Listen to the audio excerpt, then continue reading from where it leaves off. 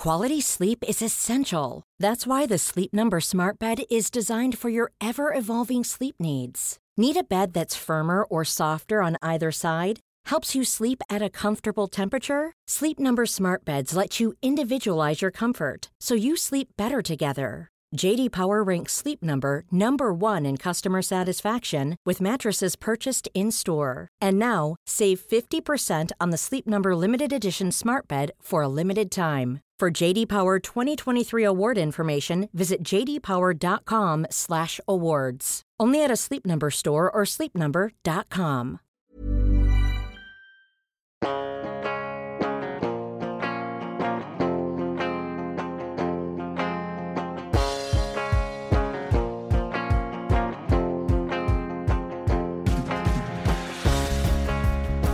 Hello and welcome to the Political Party Podcast. Firstly, thank you to everyone who's been to see me on tour so far. Faversham the other night was amazing, and particular thanks to the bloke who came in the Forest Retro away kit and was shirt, it wasn't a full kit, sat on the second row. Man, that absolutely made my life, so thank you very much. As always, you can email the show, politicalpartypodcast@gmail.com, and lots of you have been getting in touch. It's always nice to know where people listen. It's always nice to hear your very, very kind feedback, so do keep that coming in. You may hear a number of things on this show that make you want to get in touch. I won't give anything away, but if you have any information, let me put it that way, do get in touch. So thank you very much. And my tour has been, as with Article 50, extended. So I've had 2 big nights in London at the Underbelly Festival on the South Bank on the 22nd of April. I think that's a Monday, the 22nd of April, at the end of the bank holiday. And the Bloomsbury Theatre on the 25th of May. I think that's Saturday the 25th of May. So do come along to those. You can get tickets for all my tour shows on the website, mattford.com/live. And soon I'm coming to Salford, the Lowry. I've added an extra date, the 9th of May there. On the 10th of May, I'm in Aberystwyth. On the 12th, Edinburgh the Stand. On the 13th of May, Glasgow Stand. On the 14th of May, Newcastle Stand. On the 18th of May, Chorley Little Theatre. And on the 24th of May, Camberley.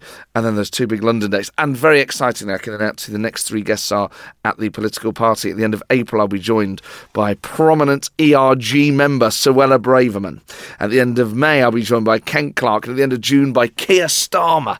So 3 whopping guests in terms of their political stature coming up, which is very, very exciting. Today's guest is someone I've been a fan of for quite some time. I love his Brexit podcast, and I thoroughly recommend it, regardless of what side of the fence you're on. It's conducted with great charm and fascinating insight and a real sense of humour.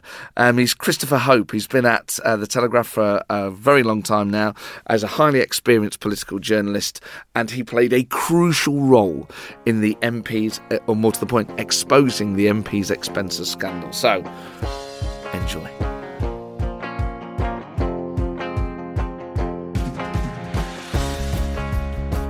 I'm delighted to be joined today by one of my favourite political journalists, the chief political correspondent and assistant editor of the Daily Telegraph, Christopher Hope. Christopher, welcome to the show. Hi, Matt. Thank you for having me on. Great to be here. It's a pleasure to have you here. I was recently on your Choppers Brexit podcast. That's right. Which is a brilliant podcast. Thank you. I'm always trying to guard against living in an echo chamber, even though it's inevitable in some way. And even though I was aware of the podcast, I tweeted out to my followers, can anyone recommend a good pro-Brexit podcast? Because I was aware that I was only consuming negative stuff. And I subscribed to The Spectator, and I do read The Telegraph. So I was getting in print, but I wanted something, an audio pro-Brexit thing. And your podcast is brilliant. Very good, thank you. It's so good because it is balanced. It's not just actually pro-Brexit. You do get all sides on there, but it's got a kind of cheery demeanour to it. Well, yeah, we record it in the Red Lion pub, so that gets a deal. And that's because we weren't allowed to record it in the House of Commons. I work in the House of Commons. My office is overlooking Parliament Square. Think of Big Ben. Those windows left to right, I'm the 5th window along. That's me. Give me a wave. Any of your listeners, shout. Actually, some blokes shout "Stop Brexit" at me every single evening. I feel like shouting. No, I don't shout back at him. I often wave at him. He's called Steve. Steve, yeah. Yeah, he's got this massive, comically large megaphone where he just screams at car windows. He's got a lot of energy. So that Theresa bloke. May came in just before PMQs on Wednesday, and he was outside about a foot from my window going, "Stop Brexit! Not going very well, is it?" And I tweeted, you've got to feel sorry for the PM. Having a bloke, it's like a massive, like one of those cartoon megaphones. It's so funny. British. It is, yeah. It's like. And he's the one, people will recognise him, he's the one with the Big top hat. hat. Yeah. He's the one with the big banner. Yeah. He's kind of become a bit of a folk hero and also a bit of an irritant. To I'm some. sure to the other side and maybe on his own side as well. Yeah, but we record the podcast in a Red Lion pub. So that's it. So why can't you record it in Parliament? Well, I asked permission, Yeah. and they're a bit weird about recording things. I record things in our lobby room in the House of Commons, and I'm chairman of the lobby this year, which means I look after all the interests of all of journalists dealing with the executive, with the government. But what was told to me was if I record it in a cafe, in one of the Commons cafes, I might overhear a private conversation with an MP and a constituent on a neighbouring table, and that very risk was enough to ban me from recording. But we started this 2 years ago. Okay. 101 episodes so far. Our 100th episode was March 29th this year. Oh, my word. So that was my mic drop moment. Boom, out. And then Hope out. It was meant to be Hope out. But 1.6 million downloads and listens. So we've got a Great. listenership. 16,000. It's about the same as a kind of Luton capacity game, Not the same audience. I think it's probably a lot of. I get my son's a season ticket holder, so I go to a lot of Luton games. But no, it's a kind of it's a good stadium-sized audience for Brexit, and we don't really try and fight Brexit. We try and accept it as a reality and look beyond it into what might happen. So we're trying to look at the opportunity of Brexit and what can happen. So that's why it's a bit different. I think you can't really get that in other podcasts. No, and that's why it's a good thing to listen to. So it comes fully recommended. And even if you're not a Brexiteer, it's just good to listen to it and just get that perspective and test your own. And email me your thoughts if you're not one, and come and listen. We'd love to have you in a pub and we'll buy you a coffee and things. You've been on Matt, haven't you? I loved it. And you loved it. You know what I love about it? I think it's good that you record it in the Red Line because it's still in that world. Yeah. So it still feels insidery, but it's it's a rebellious outpost of that world. Well, you feel more... You're close enough, but enough distance. That's right. You're like a Lass Smith and Jones from the old day, looking at the people in a pub, just talking. And you don't need to have a fake row like the BBC have a row. It's more just to understand what's going on and then motivation. You say that, but the Adonis Farage episode is fantastic. That really is. Start with that as an entry point. We call that the Rumble and the Red Lion. That was so good. Side by side. Yeah, I think they both enjoyed it. And Adonis says he likes me and thinks I'm a complete professional when I met him. So I like him, and I think he's got a point of view. Farage has one, as we know, and we have to get on after all this hurdle, don't we, Matt? We do indeed, and indeed during it. And during it, correct. Which would be handy. You're chair of the lobby, which is a very prestigious role to have. We've had lobby journalists on before. It's fascinating hearing that perspective and inside that relatively secretive world. What then is the role of the lobby chair in terms of liaising with the government, or specifically with Downing Street? So we have a room, which is our own room, and my name's on the board in that room. Forever, Legacy. like at school, I've never got anything at school, but I'm on the board in the House of Commons. But it's more about just making sure that every day we have a right to ask the government anything we want on behalf of you and listeners and readers. We get two opportunities at 11 o'clock and 3:45, and they have to answer. If they can't answer, they get an answer back. So it's not a secret thing. The rules are out there; they're published.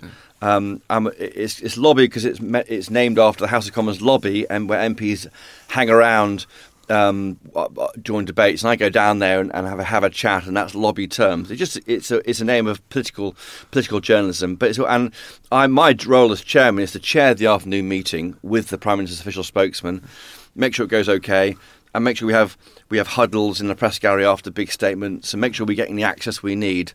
No, it's good. It's important. I can see it's completely a democratic function. And any ideas or questions from any of your listeners, email me, christopherhope@telegraph.co.uk. I will ask your question and email back. There we are. Oh, wow. Service. My word, a direct line. Right here, right now, on Matt Ford's podcast.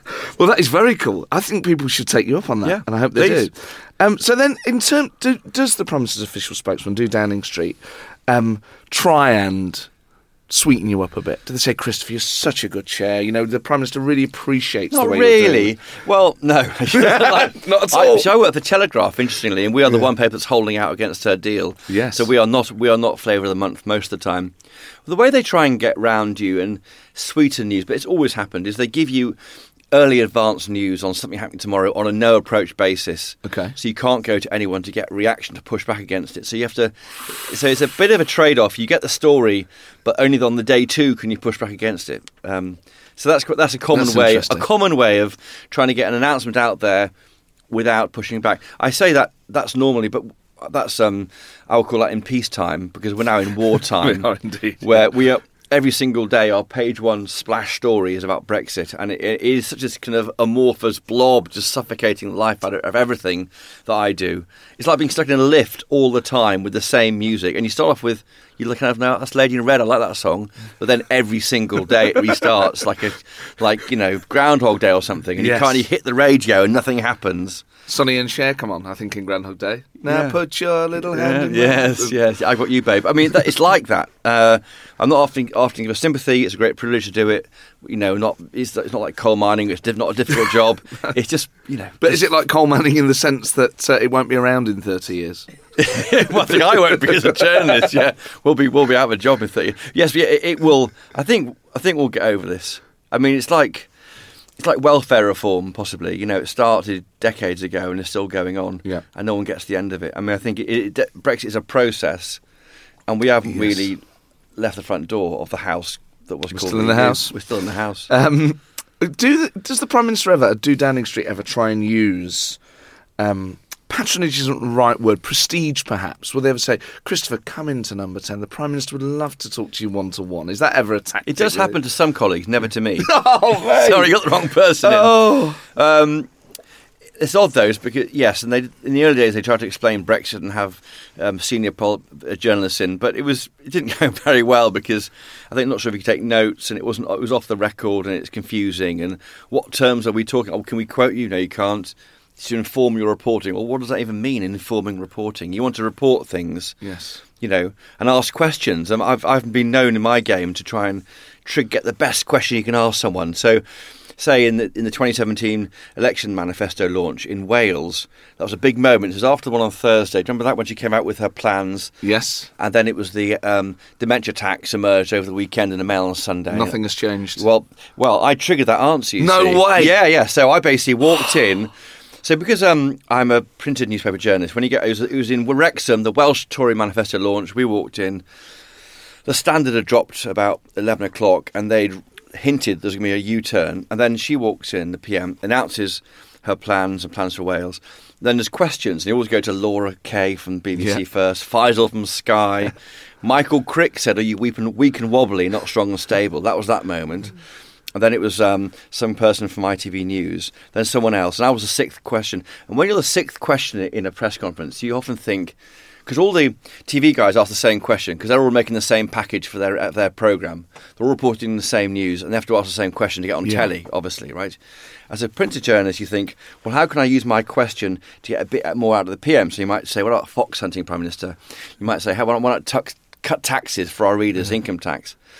But she's getting really cross.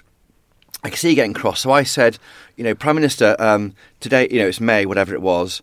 The election is on June the 7th. What else will change in your manifesto between now and then? And she looked at me and said, nothing has changed. Wow. Nothing. And this mad look in her eyes when she lost her rag. And I think that was my attempt at contributing a bit to history, because I think that moment of her making out that U-turn in the manifesto, ripping up even a few paragraphs of the manifesto was a disaster.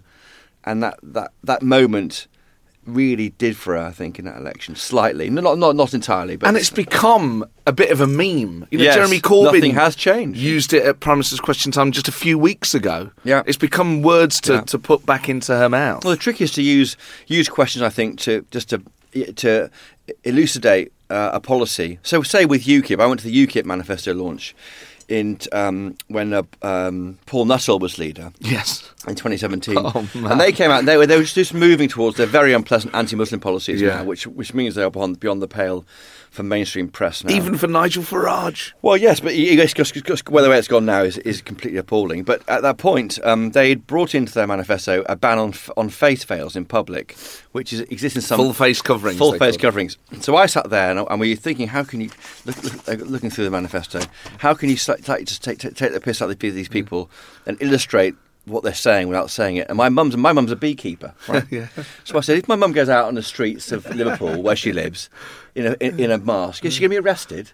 And they said, no, beekeepers are fine. Okay, they're fine. And then the Times said, what about a bride, with a veil? Will she be tased by police? Yeah. And, what about big sunglasses? And so the way you take the mick out, you just chip away at their credibility with questions. Oh, and that's brilliant. what you can do as a journalist. It's a great honour. But it must be so cool to get a moment like that. When she said nothing has changed, I mean, obviously it's in the moment. Did you think, I've caught a bit of a fish here, I've just had a moment? Or was it only in retrospect? It was how it looked on TV, because she just...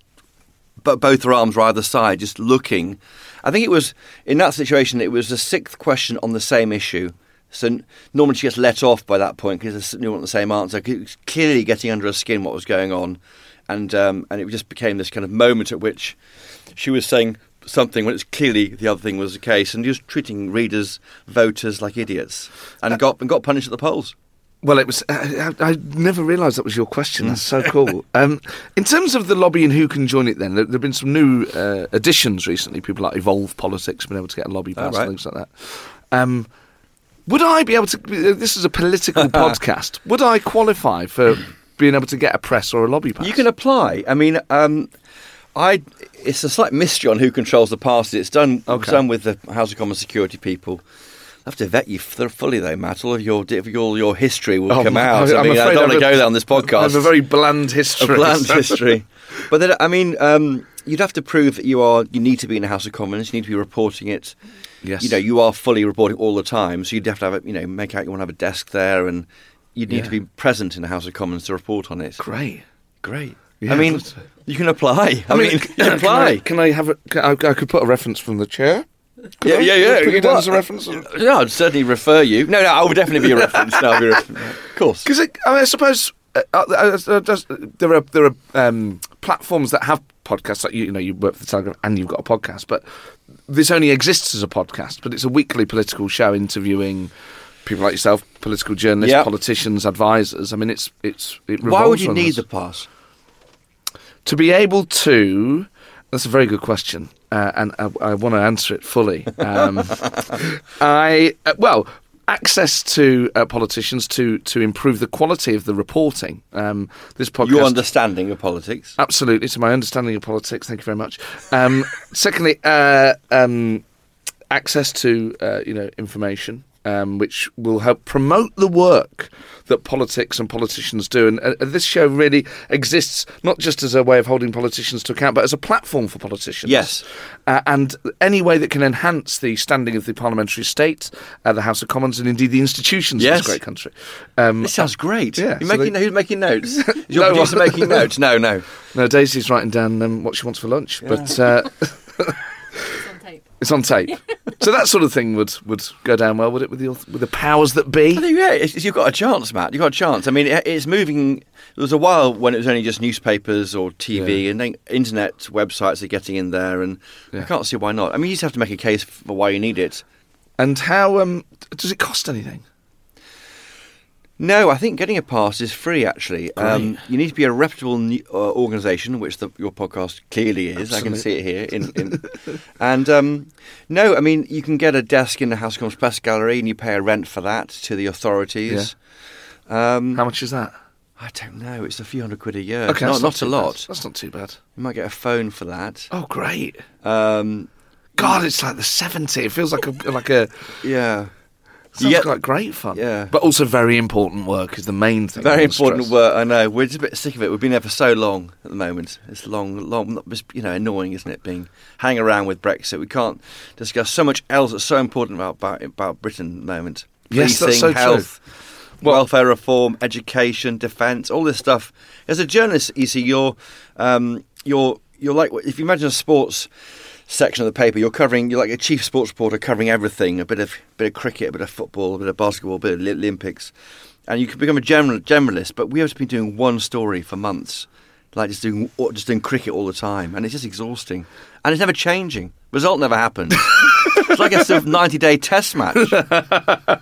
Sounds like heaven for a lot of people. Well, yeah, it is. Actually, it is heaven for some people, but it's getting a bit wearing now. It's Easter.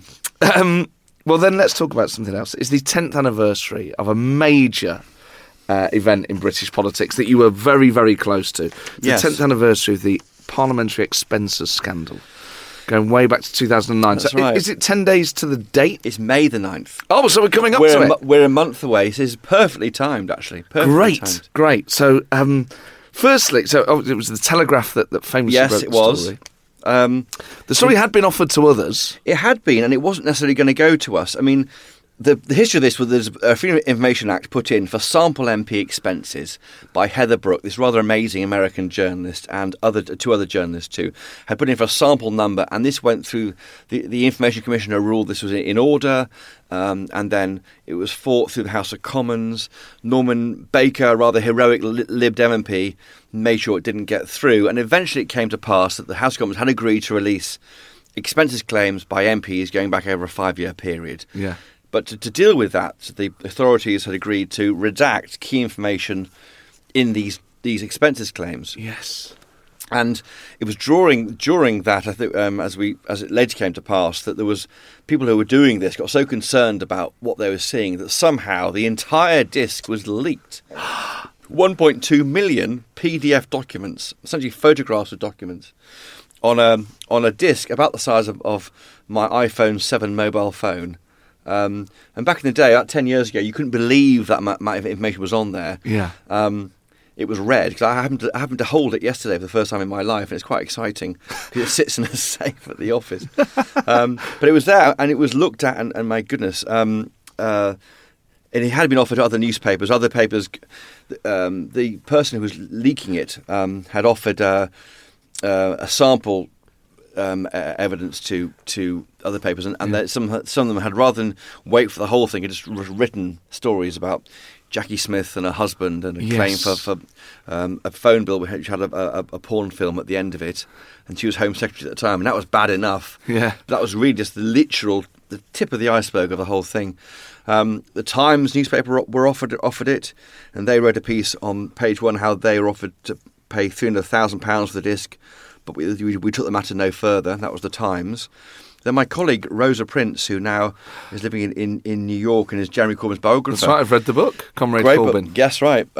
She was working a Sunday shift in our little office, the 15 foot by 10 foot Telegraph office, and the phone rang, and this voice said, "I've got a computer disk that contains the details of every MP claim going back for years. Would you be interested?" Rosa said, "Yeah, I think we might be interested in that." She put the phone down and then called my colleague Rob Winnett, who's now the deputy editor of the paper, and said, "I think we may have a live one here," or sort of words to that effect.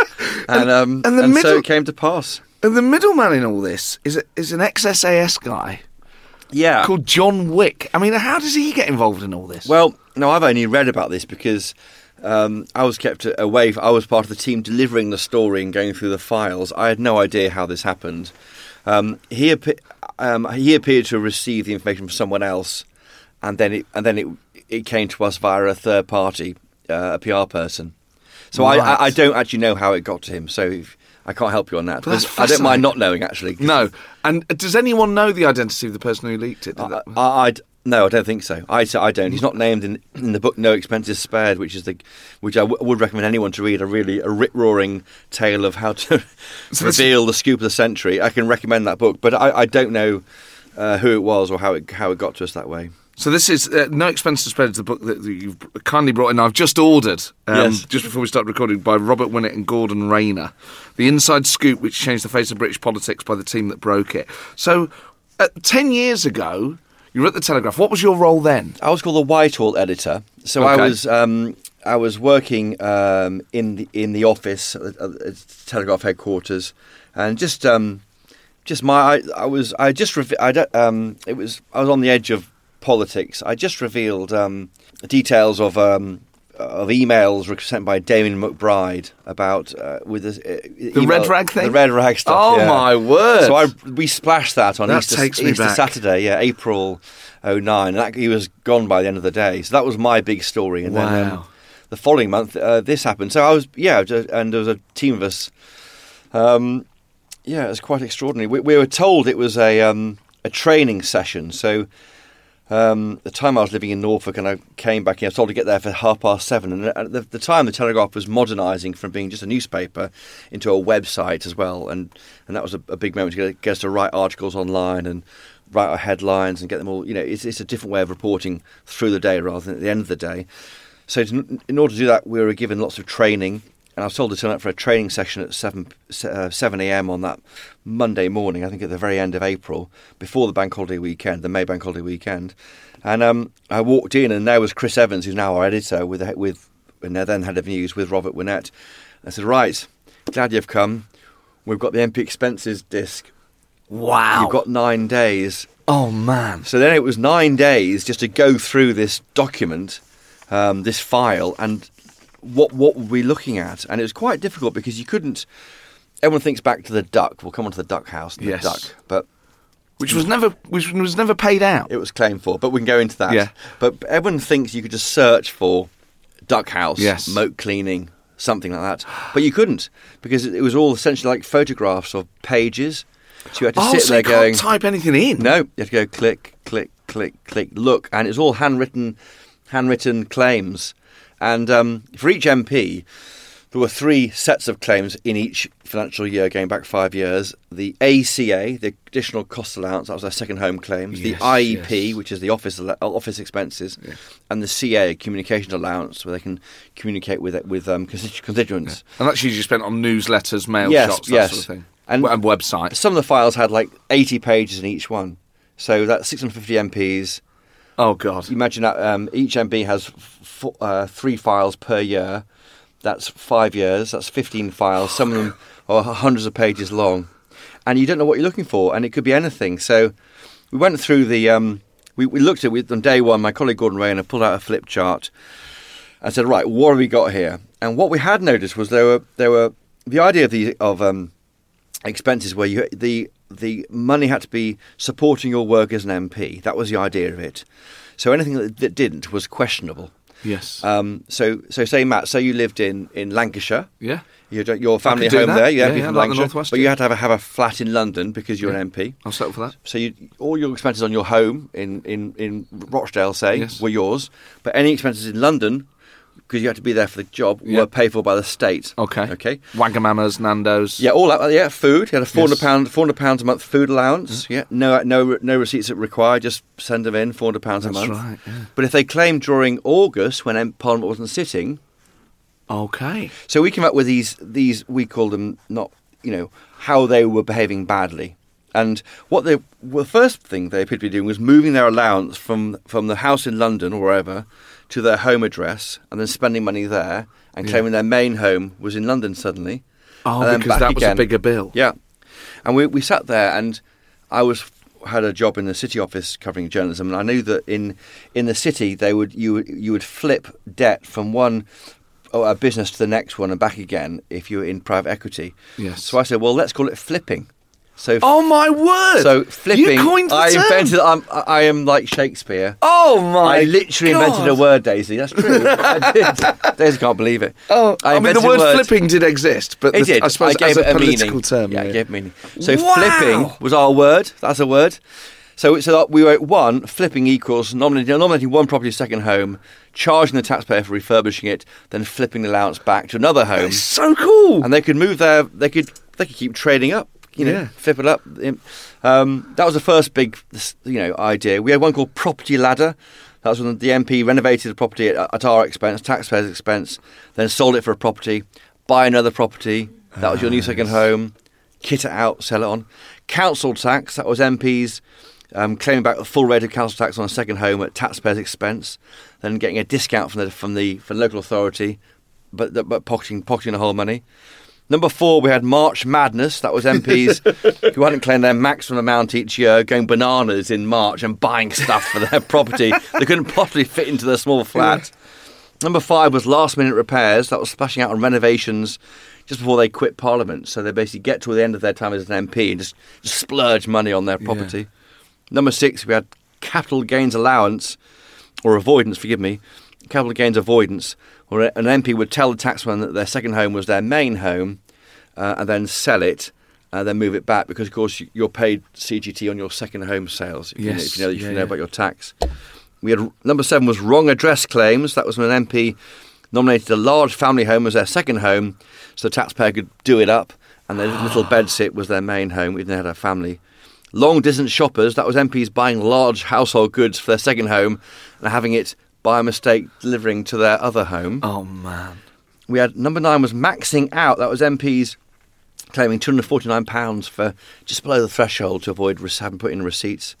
And finally, binge eaters, number 10. That was claiming the maximum £400 a month food allowance every month, even when Parliament wasn't sitting. So we had to teach ourselves, looking at this of sheer, we had 10 days.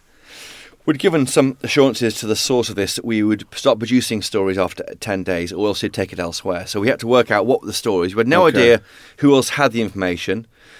And we had no idea if it was real. Because we all very aware of the Hitler diaries. When the Sunday Times published what were purported to be real Hitler diaries and they were fake. Zinoviev letter? Yeah, well, I guess some time back beyond that. But yes, and we didn't know if it was a massive fraud on us. Was it a fake? And of course, everyone's out to have a punch at the Telegraph and the rest, as you might do as a big media company. So we couldn't approach anybody to find out if the information was correct. We just had to go through it on its own terms, work out what it was, develop a narrative on the stories, and then make notes and try and plan a series of articles. So that was it. So then you're making up your own criteria. You're spotting the patterns and going, right, these are 9 or 10 different types of criteria that you're then coming up with. These things obviously aren't, you're having to decide how We're just inventing the entire book. And we had no idea how to run. We called it the bunker. And we had no idea how to run it. We had frosted glass. It was a room of like a kind of station waiting room of just we were all given laptops, unnetworked laptops, because the concern was the information would seep out onto the internet. The risk to it was huge. We were looking at personal bank details, mortgage statements, credit card accounts for the Prime Minister, leader of opposition, home addresses, letters. The sheer volume of personal information about really important people here was huge. And if any of that had leaked onto the internet, it would just kill the story. Of course. Because it would have been being reckless with information. So on top of these 10 categories that you've then had to kind of find yourself, what was the division of labour within the team? Did people say, right, we'll do this by party? So, Chris, you take the Labour MPs. Or did you do it by region? Was it by spend? Like, how were your roles defined? Well, we did it by MP, and you're absolutely right. We had a team of 3 of us looking at the cabinet because they were in power. So you look at who's in power. Yes. I know with the Telegraph and it's Labour government in power, but had it been a Tory government in power, they'd have gone first. But because it was Labour, we had Labour first. So we looked at all the cabinet. They came out on May the 9th. And then over the weekend, we did other MPs. Sinn Féin MPs. And Sunday for Monday was the cabinet. And then after that, we then started looking at, we call them the grandees, Tory MPs claiming lots of money on huge, enormous homes. I mean, Anthony Steen was one of my favourites. Steen, Peter Viggers, homes far beyond the reach of ordinary people and what we can afford. And then it's moved into other areas of and eventually criminality, which was that was towards the end of the series. We published 29 days or 30 days of splash stories. There was no time to wait for the reaction. It was the next thing, and each night we'd leave about 8:30, 9 o'clock, go to the pub, put the news on, and then just drink. Because just watch your handiwork. Well, we got journalists in for briefing. Here's our big story tomorrow. Tip off the 10 o'clock news. ITV News. Great. Quite extraordinary. Yeah. It was extraordinary. I mean, I remember at the time, so I'd just finished working around the Labour movement at the time. There was a sense that this was, firstly, because Labour in government, far more damaging to the government than it was to the opposition. But I remember talking to Labour MPs at the time, they're like, well, they've basically helped Cameron out a bit. He's been given preferential treatment. I mean, do you think you did go a bit softer on the Tories? Did he get advance sight of stuff? No. I know that's what Peter Mandelson said at the time, and of course he would do, wouldn't he? You would try and smear the person producing the information rather than addressing the point of the story, which was I know for a fact that we published Labour first because Labour in power. I mean, you can have a story about the PM's personal expenses. You're going to put it on page of the series of stories on day one. I mean, there's no question. Why would you do David Cameron before the Prime Minister? Well, indeed. When he was in lead of opposition, of course, yeah. I wonder if, and maybe it's just too much information to kind of think about it in this way, but were there any defining characteristics of the worst offenders? Was there anything generational? Was there anything geographical? Was there anything in their background? Were they more likely to be older men? I mean, I suppose that was just the complexion of Parliament at the time. It's important to think back to why this happened. In the past, I think under Margaret Thatcher, they had agreed with MPs to keep their salaries down because that was a bad look for hard-pressed taxpayers, and increase their expenses. So it was slightly on the nod and the wink. That's okay. The Fees Office. My impression when working for MPs around that time was that the Fees Office were almost encouraged MPs to claim because that was a way round. We got to know them quite well because we were looking at this ding dong between MPs saying, "Can I have that?" The Fees Office saying no. Yeah, and this is the group of officials in Parliament who were told to approve or not approve and vet these claims and checking they're okay. And they were in a really invidious situation, I think, because there were officials who were paid for to work there by Parliament. And guess who runs Parliament? MPs. So essentially it's like your boss coming to you with a claim saying, "Is that okay?" And you're going, "Well, not really, but, you're the boss." I mean, it's very difficult. And some were heroically trying to push back. Others weren't. And some of the MPs slightly pulling rank and being really hard on them. And you can see these in handwritten notes, this ding-dong of, "Can I get that through? Will I go through? How about this? How about that? Why do I have to put receipts in? Do you know who I am?" Very difficult. So we never named any of the officials in the Fees Office ever in any of the articles. But we took a view that they were just doing their best. They're not public people. They've got jobs. Yes. And it's a difficult position for them to be in. We named all the politicians, of course, but not them. And I think there was a thing called, it emerged during the FOI hearings when they were trying to get the information released and Heather Brooks work again. There was a list called the John Lewis list, which really set hairs running, and that purported to have, what's a reasonable thing to have, and they used John Lewis as this kind of never lonely undersold list of things you're allowed to claim for. One of the big things we were looking for, a rumour which we never found, was the fabled sauna. So there was a rumour before the disc came out, there was an MP had claimed for a sauna. Wow. Or a wet room, and we never found it. Oh, it could be out there now. Someone listening might know. There could be a taxpayer-funded sauna somewhere in Britain, and we don't know where it is. We should all have access to it. Yeah. We paid for it. Yeah. That's the People's Sauna. It's the People's Sauna. If you do know, if this rings any bell, do get in touch. politicalpartypodcast@gmail.com. You may have bought a house off an MP that's got a bizarre sauna in one of the rooms. It doesn't really fit. Well, you know what? Before we come on to this amazing guy that you brought in from the Time, as in the Time, not the newspaper. That was the supplement we published at the end called the Complete Expenses Files, which we will leave through for individuals in a second. If you had to, I suppose it was what I was trying to get at. What would the average? So, I mean, there's a whole range of expenses. Yeah. So the worst offenders. Did they have any characteristics? I think you can say it started with because you had to put receipts in for your food. It started off with Austin Mitchell or whoever it was claiming for ginger crinkle biscuits 59p. And then you had MPs putting in just family shopping lists. So you had male MPs claiming for tampons. And don't forget, this money is meant to support their work as MPs. Yes. So why is an MP claiming for tampons to support their work as MP? Yeah, what was nappies? A good defence to that be? Well, I employ my wife, and she requires them. Yes, yes. But it's her. I mean, that would be on the office expenses, you see, not as personal living. You see, so you see where it went wrong quite quickly for them. And they were doing their best. They started off. I suppose you'd have MPs who were on less well off would claim for everything they could. Yes, and that may be more likely to be Labour MP than Tory MP. That's interesting. Maybe, but you do have Tory MPs from more humble backgrounds as well. And then, of course, that moved on to, you had these MPs in big homes claiming for, literally piles of shit. David Heskett Emery. Brilliant. David Heskett Emery claimed £388 for sacks of horse manure. Yeah, I remember that. Michael Gove for Chinon. He claimed money for elephant lamps, £134. Elephant lamps? Yeah, from Oka. Oka, which, guess who owned Oka? David Cameron's mother-in-law. Oh my God. Yeah, so, taxpayers' money going to a shop owned by Cameron's mother-in-law didn't look great, did it? And then, of course, we had Cameron, £680 wisteria from a chimney. Gordon Brown's was a cleaning bill, was it, or something? His brother was kind of involved. There was nothing wrong here, I've got to say, from the very outset on that, because it wasn't clear. We didn't know why he paid his brother to pay his cleaner. And it was obviously an arrangement that it just looked... It didn't know what it meant, and that was our page one story we started. We did clarify there's nothing wrong here, and there was nothing wrong there, but it was just you're basically looking...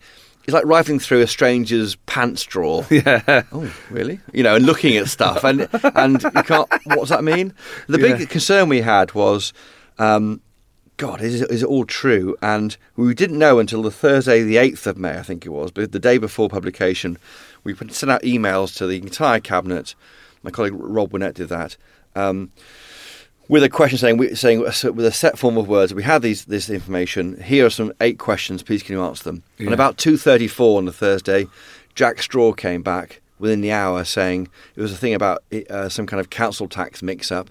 Yes, I can confirm that happened. I paid the money back. And and that phone call from Jack Straw, we knew we were on because the information was correct. Yes. So we were away. Wow. And so then we all went. We splashed the paper on with the truth about the cabinet expenses or something. And then the night as I was then busy working on the weekend stuff about the Conservatives. So one group does the next day's paper, the next group does the following day's paper, and so it moved on. But we were given business cards of a lawyer because what the information had been stolen or removed from Parliament. It was unclear whether this was handling stolen goods, and so we were given lawyers' numbers. So if you're arrested in the morning, ring this number.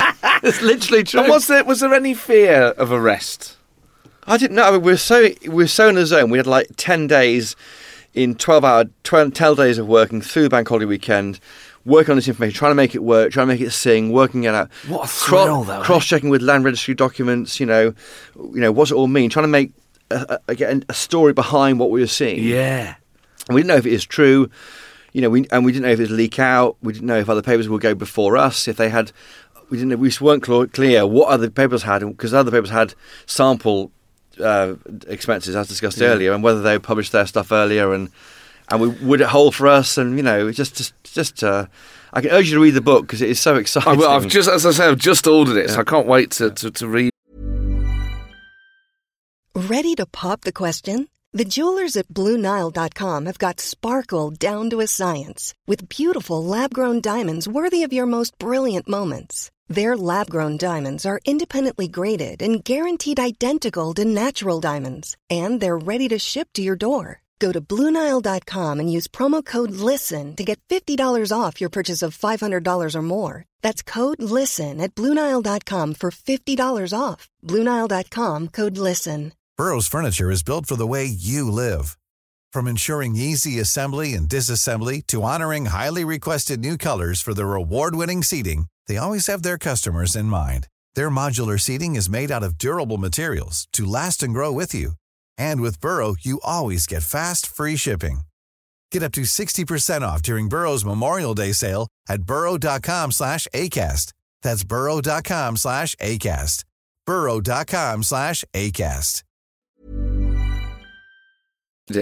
When it all kicked off, and then it unleashes a wave of public reaction, of public anger and outrage and distrust and everything else. Were there any cases, individual cases, where you felt guilty? Did people ever get in touch with you and say, look, that money was for like a sick relative, or I claim that because I had this? And we tried to take views through the stories about whether that was appropriate and weigh it up. And we had, there were some complaints. I think they're all dealt with at the time. I can't remember all the details, but we were going through so many so quickly.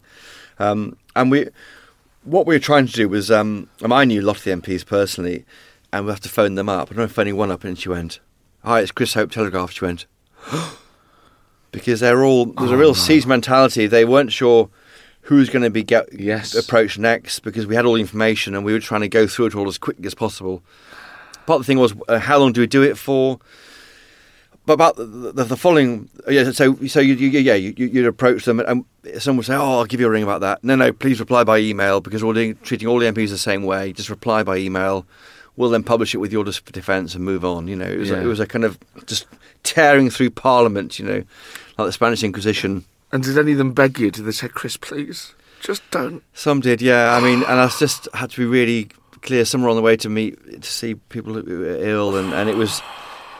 You had to be really fair with them all of them really, and that was the best we did. The big concern we had was public interest defence for this information. So yes, and then the following week, about the Tuesday or Wednesday, the Met Police Chief, whose name I forget, was giving evidence to the Home Affairs Select Committee, and he was asked what he felt of it, and he said, "Well, I think there's no criminality; it's a clear public interest," and that we all calmed down and relaxed.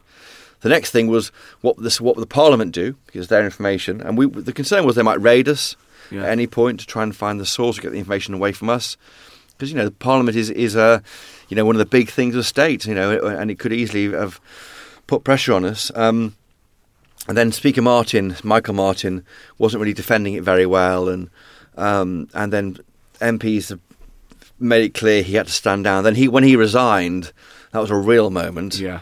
I was on the back of the guide you've got there, all these Matt cartoons. One of my favourite cartoons is by Matt, our cartoonist. Yeah.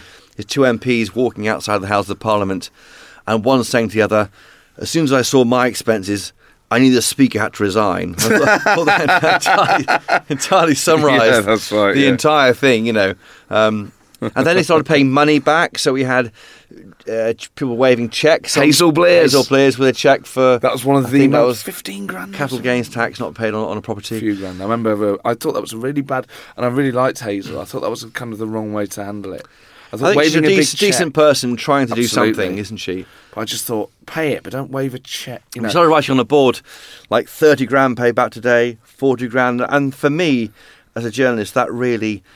made that it was doing some good. Yes. Because we clawed back maybe out £1 million, I think, from MPs to the taxpayer. MPs started standing down. Yes. So on the wall above them, we put pictures of them as they quit with crosses through, like hunting trophies. And we felt we were helping cleaning politics out. They did feel like that. And then there was a famous BBC Question Time session on the following Thursday that was all about MP expenses. And that was it felt like a real cathartic moment. The timing of it was interesting. It followed after the financial crash. I think people's certainty about structures in the country was being shaken by that on bankers, and this was MPs. The big also concern was that the way they were trying to get around the rules or get more stuff from them. And these are the MPs, the lawmakers who set the rules, set the tax laws that we have to follow all the time, and then they were just trying to sort of get more money out of the state, and it just seemed like a real double standard. It's interesting. I'm now leafing through this complete expenses files. It falls open on a page that's got Dawn Butler, very left-wing Labour MP. Yep. Overclaimed £2,600 in rent on a designated second home in London in 2005. So she had a second home in London. Shortly afterwards, bought a constituency home in Wembley she described as near derelicts and carried out extensive renovations financed by the second home allowance, including money for a whirlpool bath, which is basically a jacuzzi. That's incredible. Well, I don't know what to say. I didn't cover Dawn Butler's expenses, but there are so many in there, and we was trying to... What we weren't sure about was how long to run the story for. We thought I might get a week's worth out of it, but just the sheer volume of information which kept going. The Duck House is one, as you know. On the front page of that guide, you've got a picture of a duck. Sir Peter Viggers. Yeah, that was my colleague Nick Allen. I remember vividly being in this in the bunker, and we'd sit there and we'd try to keep the momentum, and we go, "Oh, look at this," and we'll all go, "Oh, look at that," and we'd look at these expenses. And he said, come and look at this. And he'd seen a claim on Peter Viggers, and Peter Viggers is not a well-known MP. I mean, often, no one would have forecast he'd become almost symbolic of this whole thing. He found a £1,645 5-foot-high pond feature, and someone wrote next to it, "Not allowable." And this is an 85 or 100-page expenses claim for one of the financial years. And he scrolled through, and then he found this thing. It's called a Stockholm floating duck house, which he claimed. because it was the early days of Google Earth and Google Maps. Yes. We had his home address. So we looked at it on Google Earth and we zoomed in. Yeah, there it is. And there it was, in a pond. And I said, you can see it from space. that became one of the moments of the scandal. Yeah. I mean, it's the most notorious one on the front page is Elliot Morley, the MP who claimed for 16 grand for a mortgage that did not exist. Elliot Morley, one of a few, including Jim Devine. I think David Chater did time as well to actually then be convicted and be incarcerated. Yeah. Was at that point, did you think, well, good? I'm glad they're serving time. Or was there part of you that thought, oh crikey, maybe we need to clean it up, but maybe this has gone a bit too far? It all happened later. I mean, I felt sorry for these people. I think that they were, they were told to claim expenses. Apparently, as a way of keeping salaries down, and some went a bit far. Obviously, I think they are not these. I felt sorry for them. I got to say. It was a strange time. I remember being in Stranger's Bar the night that it broke for the first Were bit. you? And I was with 3 or 4 Labour MPs that I knew well, and the atmosphere was heavy. They knew it was coming then? Yeah, so the story just broke, and maybe it broke on the day before or that night, but it was literally just happening around us. I remember they were just going, I've got no idea whether I'm going to... One of them was going to bought a Hoover, and I can't remember whether I put it on expenses or not. Because that was what was interesting about it, was obviously there's the Duck House, which wasn't claimed, or, the things they were trying to claim for, I suppose, is bad enough, really. Yeah. It's the big stuff, but also what drives people mad, it's the really, really small stuff. A Kit Kat, a pasty, you go, why are you claiming for that? Oh, well, I was trying to explain earlier, that's because you can claim £400 a month, or then claim £400 a month to support your food needs as an MP, £100 a week. And to do that, you just put in expenses claims. You put in receipts. And on the receipts was Kit Kat 44p. So we could say, it's true, but they were doing it because that was the nature of the claim, you see, and they needed to live. So it's essentially we're funding they are actually all their living, what they need to live in London, and that include Kit Kats. It's such a... looking back on the impact of it now, I mean, it was an earthquake at the time. I wonder if, because everyone always says, trusting politicians has never been so low, but that's true of every generation. Yeah. And whether it's Iraq for some people, or, I think for my generation it would be something early, poll tax, or the way the miners' strikes handled, depending on what your politics are. There are these things that shake your belief in democracy or the intent or otherwise of a government. MP's expenses probably is something you could definitely say had a profound effect, and still does, on the way that the public perceived politicians. Yes, they didn't trust them anyway, but either this still eroded trust further, or it changed the tone of it. It was a sense that maybe people thought they were on the take a bit, but having it confirmed in all its gory detail really did change the way that people still think about them. I think it did. I think it did. It created a more honest politics, I think. Yes. I mean, if you look at straightforwardly at what they're paid and the expenses claims, I looked back at this.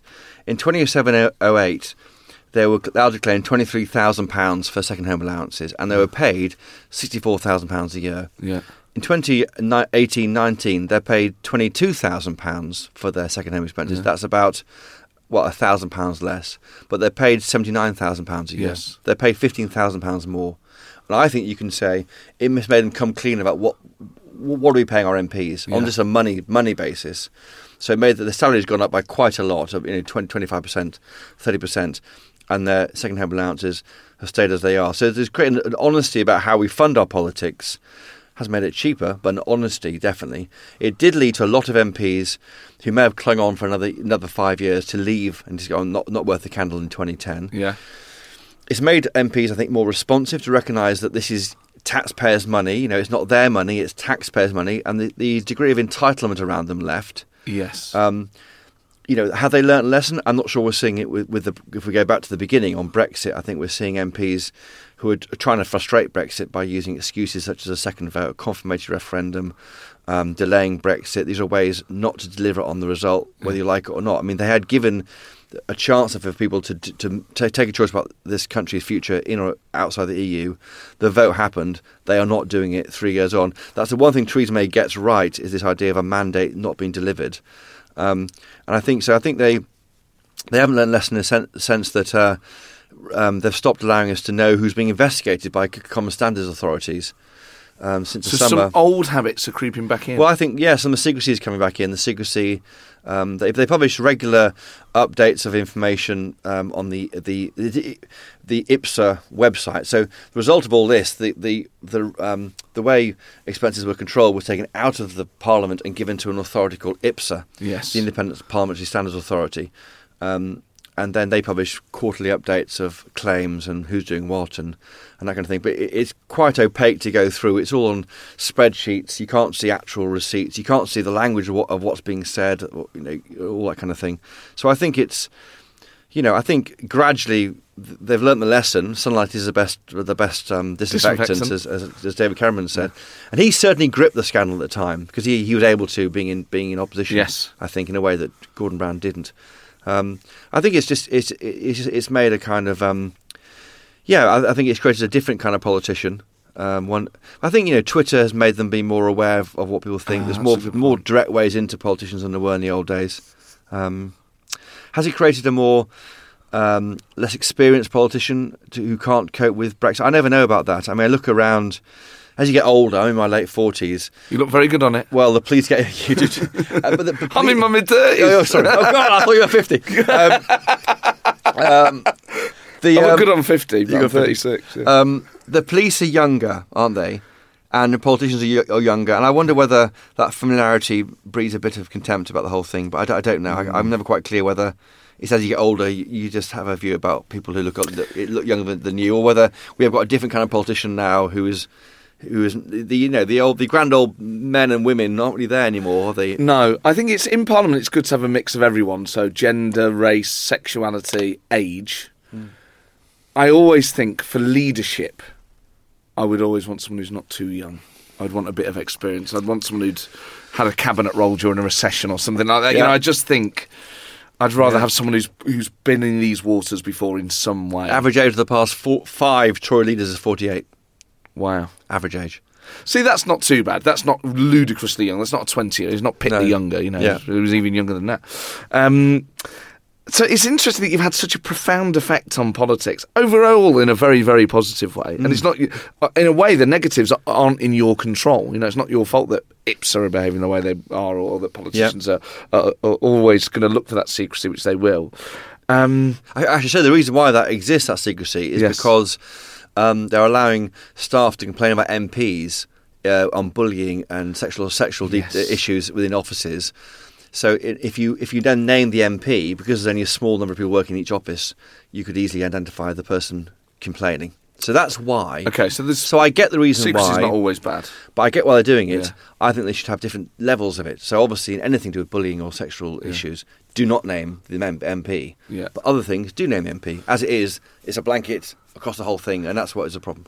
What's interesting, I remember at the time David Cameron said that the next big scandal was going to be lobbying.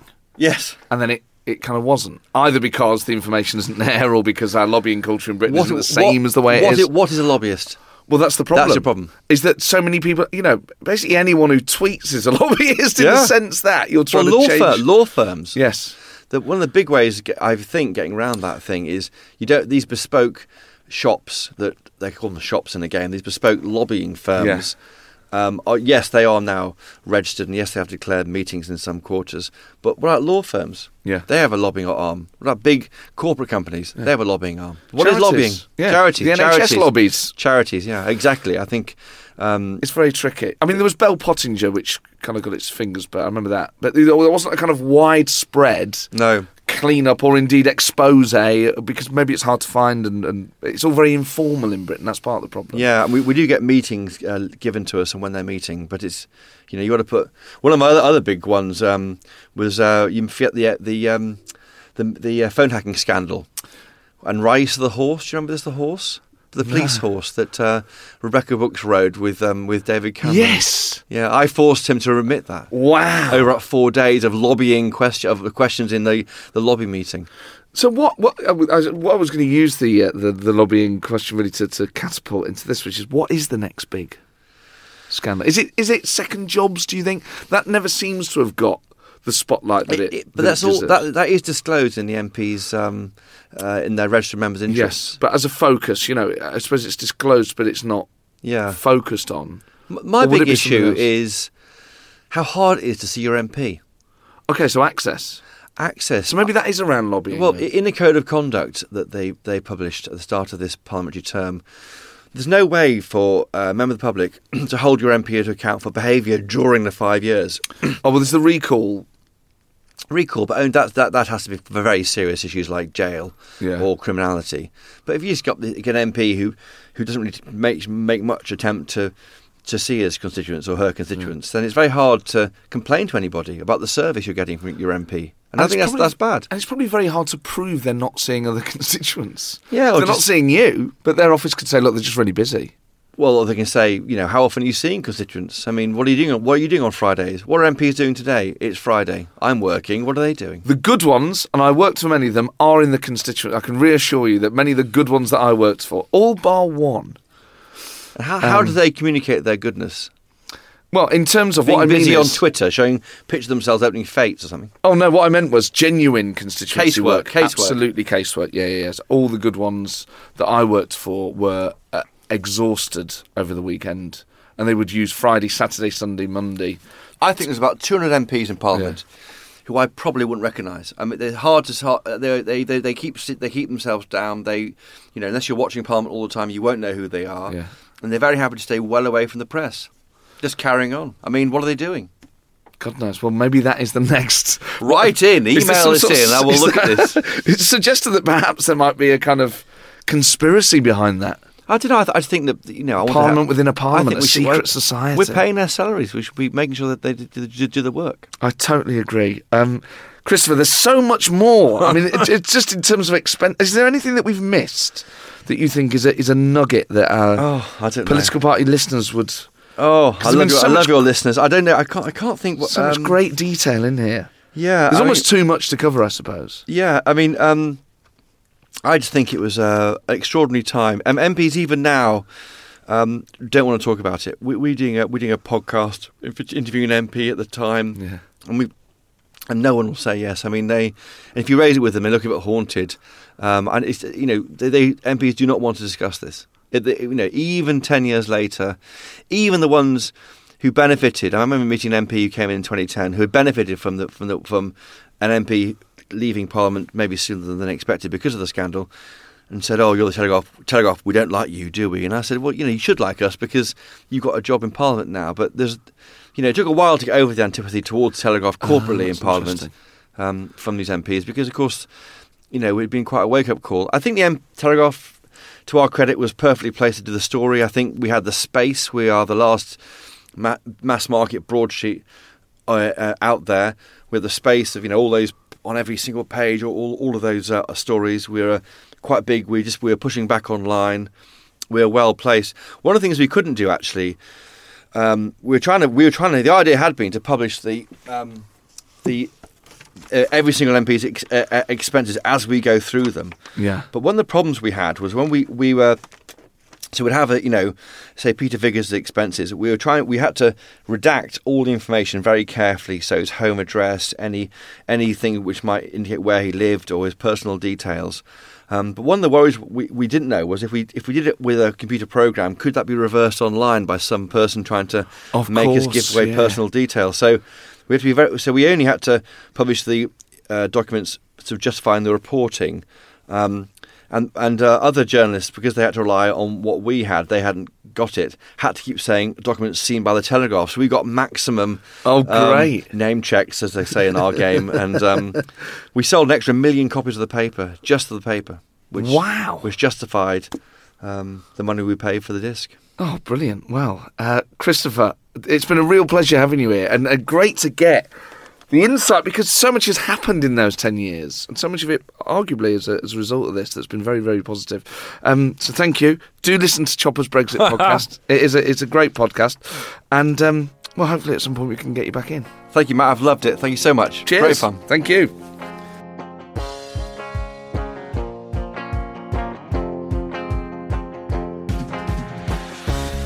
Well, there you go. Christopher Hope from The Telegraph. Do listen to his Chopper's Brexit podcast. It's a very cheery take on the situation we find ourselves in. Let's put it like that. He was a brilliant guest, of course, and there's no way you can really cover the breadth and depth of the MP's expenditure scandal in an hour, really. It's the sort of thing that you should do 6 episodes on and really go into it. If anyone wants to do that, you can do it and I'll listen to it. But it was great fun talking to him about it. And who knows, maybe this was the crucial step in getting me a lobby or press pass. So, I mean, he took all that with very good nature. I'm not sure if he really grasped that I was being absolutely deadly serious, that I really do want a lobby pass. But I shall pursue that as a line of inquiry. Thank you so much for listening to this. Don't forget you can email the show politicalpartypodcast@gmail.com. Tickets for all my live shows, whether it's the Political Party recordings or indeed the tour, are available online. And my new Edinburgh show will be on sale soon as well. So it never stops, but that's a good thing. So please share this. Leave a review on iTunes. Hit subscribe if you haven't already. Just spread the word, because then it helps loads of other people find it. And that is that, really. The end for this week. I've been Matt Ford, and this episode of The Political Party was produced by Daisy Knight.